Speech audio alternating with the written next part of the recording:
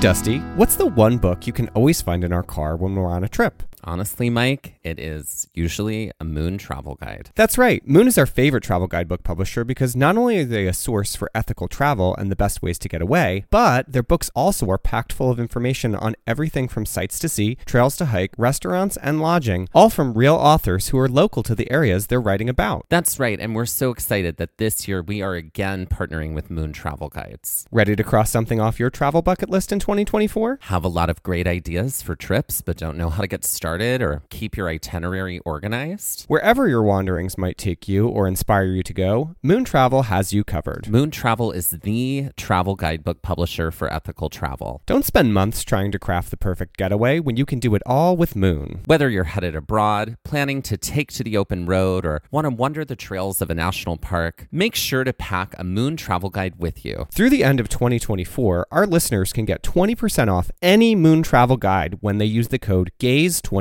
at checkout. That's amazing. And that is code GAZE24, GAZE24 for 20% off any Moon travel guide in Moon's entire library. And that is just for our listeners, and you cannot find that anywhere else. Be sure to visit moon.com. Head to our show notes and check it out and see Moon's entire collection of travel guidebooks. Hi, everyone. It's Dusty from Gaze at the National Parks, the podcast. Today is Sunday, April the 26th, and it's the final day of National Park Week 2020. Each day of National Park Week has a different theme, and we celebrated each one of those days in a different way that you can hear all about on last week's Trail Mix about National Park Week. This very special episode we bring you today was produced by the America's National Parks podcast for Throwback Thursday of a National Park Week. It features favorite clips from our show and other podcasts, including Everybody's National Parks, Parklandia, and the America's National Parks podcast. So, if you haven't discovered these other shows yet, this episode is a great first taste. And if you have, then enjoy some of these highlights. Hi, I'm Jason Epperson of the America's National Parks podcast. This week, we're doing something a little different. It's National Park Week, and we're teaming up with other national park podcasters, authors, bloggers, and other content creators to celebrate. So you might be hearing this episode in our podcast feed or someone else's. The theme for today, Thursday, April 23rd, is Throwback Thursday. So a few of us podcasts decided to band together for a best of sort of episode. We're going to play you a clip each from Gaze at the National Parks, Everybody's National Parks, Parklandia, and America's National Parks. These throwback episodes are some of our favorites. We hope you enjoy. We begin with full-time RVers Matt and Brad Kerouac, who travel the country with one goal: to visit as many national parks as possible, producing the Parklandia podcast along the way. Sometimes Matt and Brad talk about national parks and their adventures, but others, they talk about food. Follow along as we throw back to Parklandia's first episode ever as they sit down for a glass of wine made in Cuyahoga Valley National Park. Food. Now, when you get back from the trails, one thing that we found was the winery. Oh, yes. How can we forget? Yes, this winery, this tasting room, it's big. I mean, it's Loft Lake. What was the name of that winery? Sarah's Vineyard. Sarah's Vineyard. Which was a huge surprise. Fun. Yeah. So great. I mean, it doubled as an art gallery, and there's a patio with a deck. You see this beautiful view of the vineyard in the back. I mean, it's a really fun and funky, lofty space, and they have plenty of good food, but including overwhelmingly huge portions of nachos. I remember Louise had like a bit of a moment with those nachos. I think she just wanted a little snack, and it came out in a wheelbarrow, basically, and it was overwhelming for sure. But we're not mad. Sarah, keep on doing your thing. Yeah. But then we had, what was that? Raviogis. Oh, God. Which are ravioli pierogies, super dumplings with homemade marinara and fillings like Italian sausage or spinach and mushroom. Yeah. I mean, like those things were amazing. Yeah, it's kind of strange because ravioli and pierogi are both just pretty much the same thing anyway. So I don't know that those needed to be formed into one, but I'm fine with it. I mean, in general, the Raviyogis, the fact that there's a winery here in the park is pretty impressive and very unexpected. I had no idea that was there until we were in the park, and just, I think we went here because we wanted to like cool off. It was just so humid and muggy, and we're like, I can't move anymore. I need white wine. I need chilled white wine, maybe a rosé, maybe a ravioli creation. Maybe a rosé Grigio, seeing how we're blending things. Seeing as we're, absolutely, yeah. Oh, I love it. So, I mean, obviously this isn't Napa Valley or anything, so they're limited to what they can grow. Honestly, you shouldn't come here expecting anything mind-blowing. But like they do grow like Cabernet Franc and Niagara and Vidal. And it was impressive. And the vineyards were beautiful and really majestic looking, very well manicured. And this is just exactly the type of thing you want when it's a scorching summer day. You just want to drink a carafe of chilled Niagara wine. But in the mornings, you know what I want? I want to visit my diners. Plenty of those. In Ohio. Just a couple. But I have to take a moment to talk about how there's hash browns and then there's home fries. Okay? Home fries are not for me. I'm a hash brown guy. And what I found out is that there's like this war on hash browns versus home fries. And about every other place we visit, it's home fries is their like go-to or hash browns. So a PSA to all those diners out there, I want to see hash browns, crispy hash browns in your diner. Well, we went to a couple diners around here. I don't remember what their hash brown home fry situation was like. They had hash browns. I like both, so I feel like I don't get heated about it. I'm passionate about my It's passion. hash browns. Yeah. It is. I have passions about silly things. Yeah. Well, like it's also browns. good. These are like diners, especially ones with like hash browns and chicken fried whatever and pancakes. Like these are really the best types of places to go in the morning before heading up a national park because you need the fuel. And it also kind of, it feels very poetic and nice to do something so Americana before you go to a national park, which it doesn't get more Americana than that. And this is the one thing about the RV life versus the camping life is camping, you kind of go out to eat a lot versus RV life, we can actually eat a little bit healthier. Because I remember that night that we ordered the pizzas at the campsite, I went and picked them up and, bringing it back. I mean, pizza is my favorite meal of choice, but I just think that I'm glad that we have the RV now so we can eat a little bit healthier and, less junk food. Because the junk food there, let me tell you, it's endless. Yeah, it definitely is. And, when in Rome and when we're, hopping from murder mystery train to different diners, it's all well and good. And yeah, it was fun. We had a very fun time doing that and bopping around together. I remember like doing a long trail together as well. I think this was pre-vineyard. This is probably the thing that broke us was the fact that like we went on this long winding trail through the woods and it was really great. It was a good hike. But again, like just almost unbearably humid. Like you would step into the sun and you're just like, I could catch on fire now. Yeah.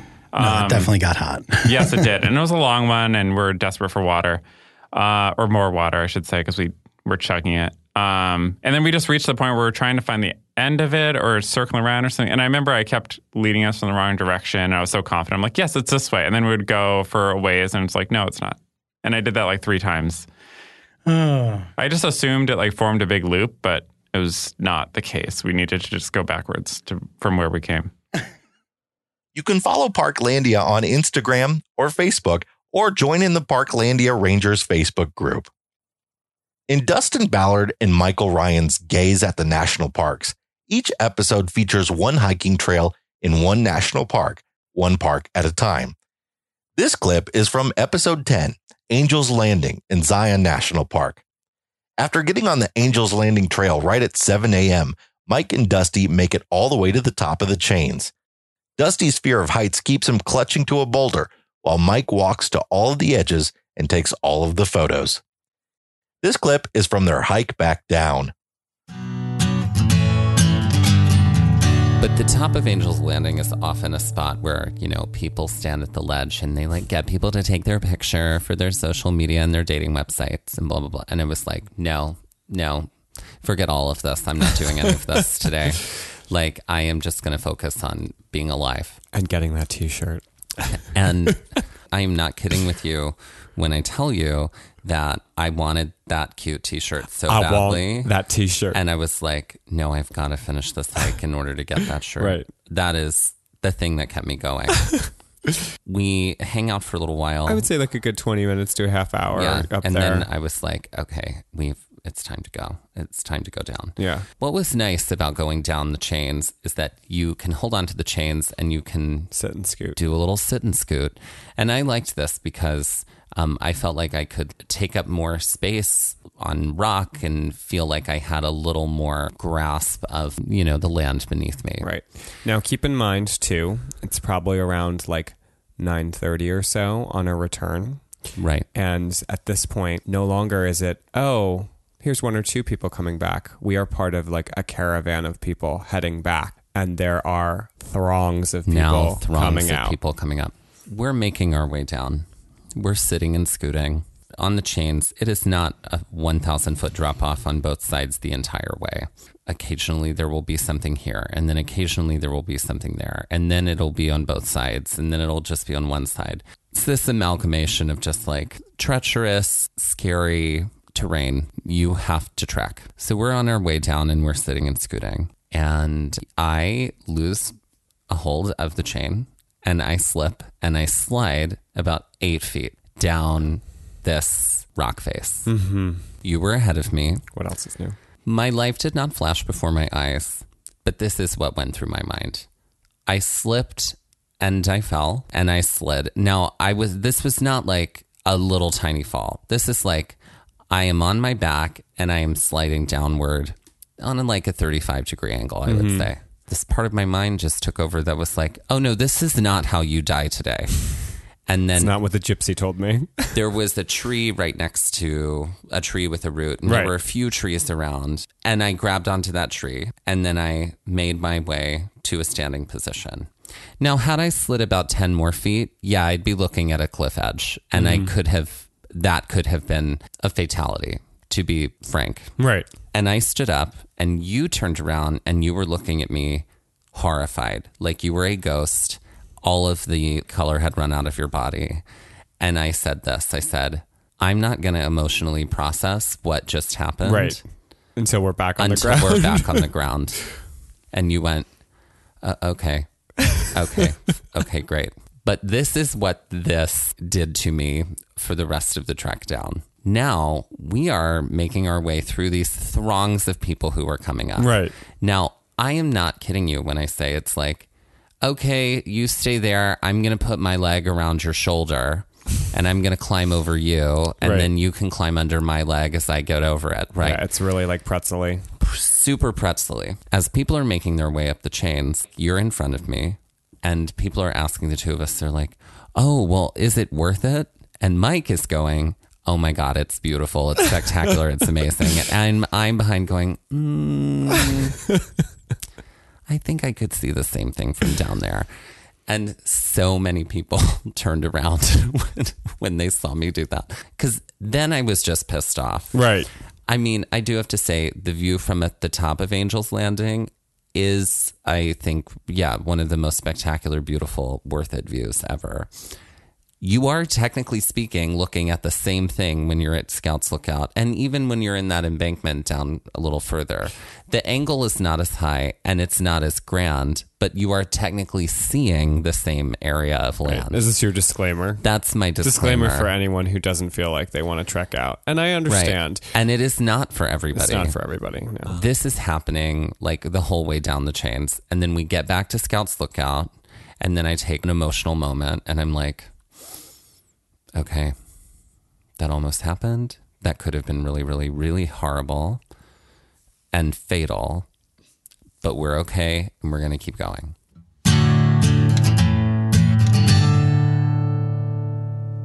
Check out Gaze at the National Parks on Facebook and Instagram or at gazeatthenationalparks.com. Everybody's National Parks is an audio guide podcast promoting family adventure in our national parks, like having a ranger in your pocket. Danielle, along with her husband Brian and their 2 junior rangers, have new episodes that come out every other Tuesday. Each series of episodes includes a trip report, interviews with experts, and tips and insights on what makes the park special. They have in-depth multi-episode series on dozens of parks, along with plenty of special guest appearances. What you'll hear today are a few different clips. An excerpt from their Yosemite trip report from May 2019, a clip of historian musician Tom Bopp performing Yosemite, O Land of Cliffs and Waterfalls, and finally a clip from their interview with Ken Burns from April 2019. I am here with Brian, and we are so excited to talk about our incredible trip to Yosemite National Park today. Where should we begin? Because this is just an amazing place. A lot of people check into the park for a day, 2 days. I feel like you could be there for a lifetime and still not do it all. If there's any time to kind of test your kids and really go beyond what you think is their limits, this is it. And we did just that. On our hike, I don't think we had committed to going to Nevada Falls. So you start at Vernal Falls and then you head up to Nevada Falls. We committed to Vernal Falls and then we were like, oh, we'll just see what happens.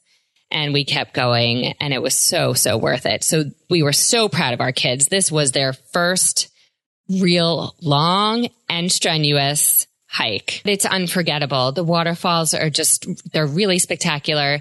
And along the trail, even before you get to the first waterfall, every turn, every curve is just another spectacular, stunning view, whether you're seeing falls or seeing the granite walls. It's just stunning every step of the way.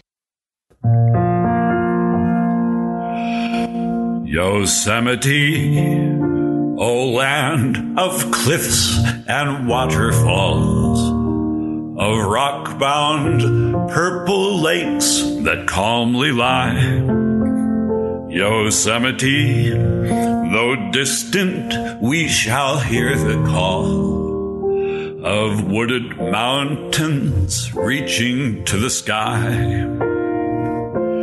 But it's not about me. It's the fact that it matters that in anyone who's listening to this life, they get to Yosemite or to Shenandoah or to the rim of the Grand Canyon. And while it is the grandest canyon on Earth, and that matters the most, it also equally matters whose hand you're holding. Right.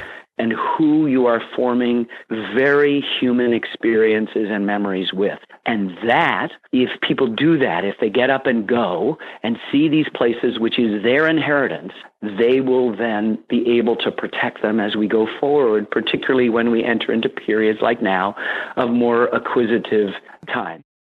Everybody's National Parks 8-part podcast series on Yosemite also includes a wonderful conversation about Ansel Adams' legacy with his son, Michael, grandson, Matthew, and internationally known photographer and Ansel's last darkroom assistant, Alan Ross. You can find the show at everybody'snationalparks.com and on Instagram, Facebook, or Twitter.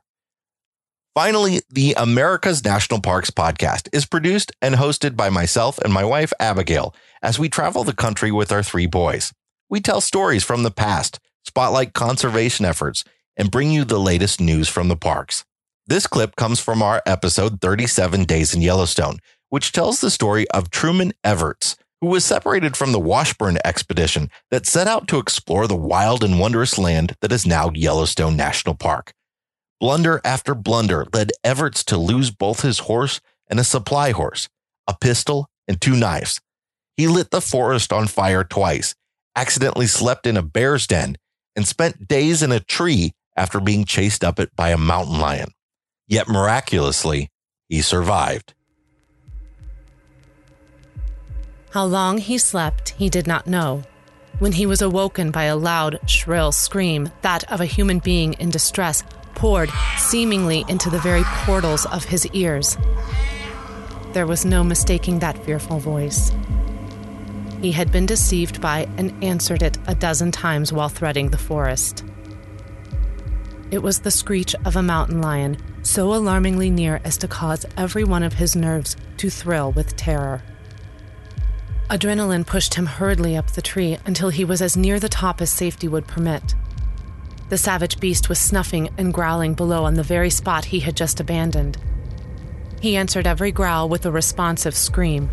Terrified at the pawing of the beast, he increased his voice to its utmost volume, broke branches from the limbs, and madly hurled them at the spot where it paced. Failing to alarm the animal, which now began to make a circuit of the tree as if to select a spot for springing into it, he shook the slender trunk until every limb rustled with motion.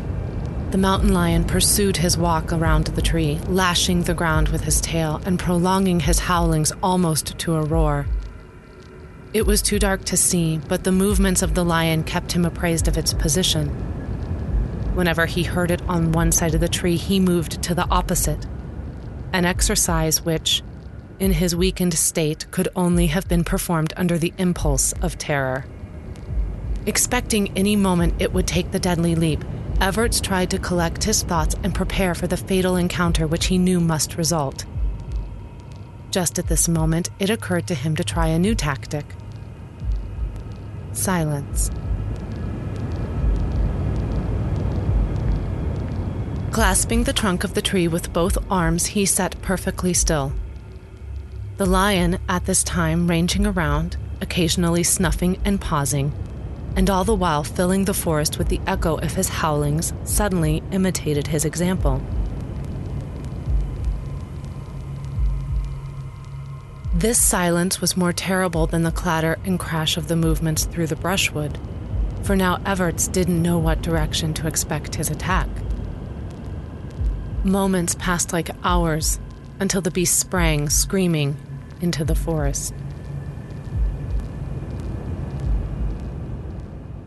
His strength decimated by the encounter, Everts climbed down and unwillingly fell asleep in the same spot, not waking until morning. The experience of the night seemed like a terrible dream, but the broken limbs on the ground in the daylight confirmed the reality. Knowing that such an encounter was bound to happen again, Everts faced a new challenge, a change in weather.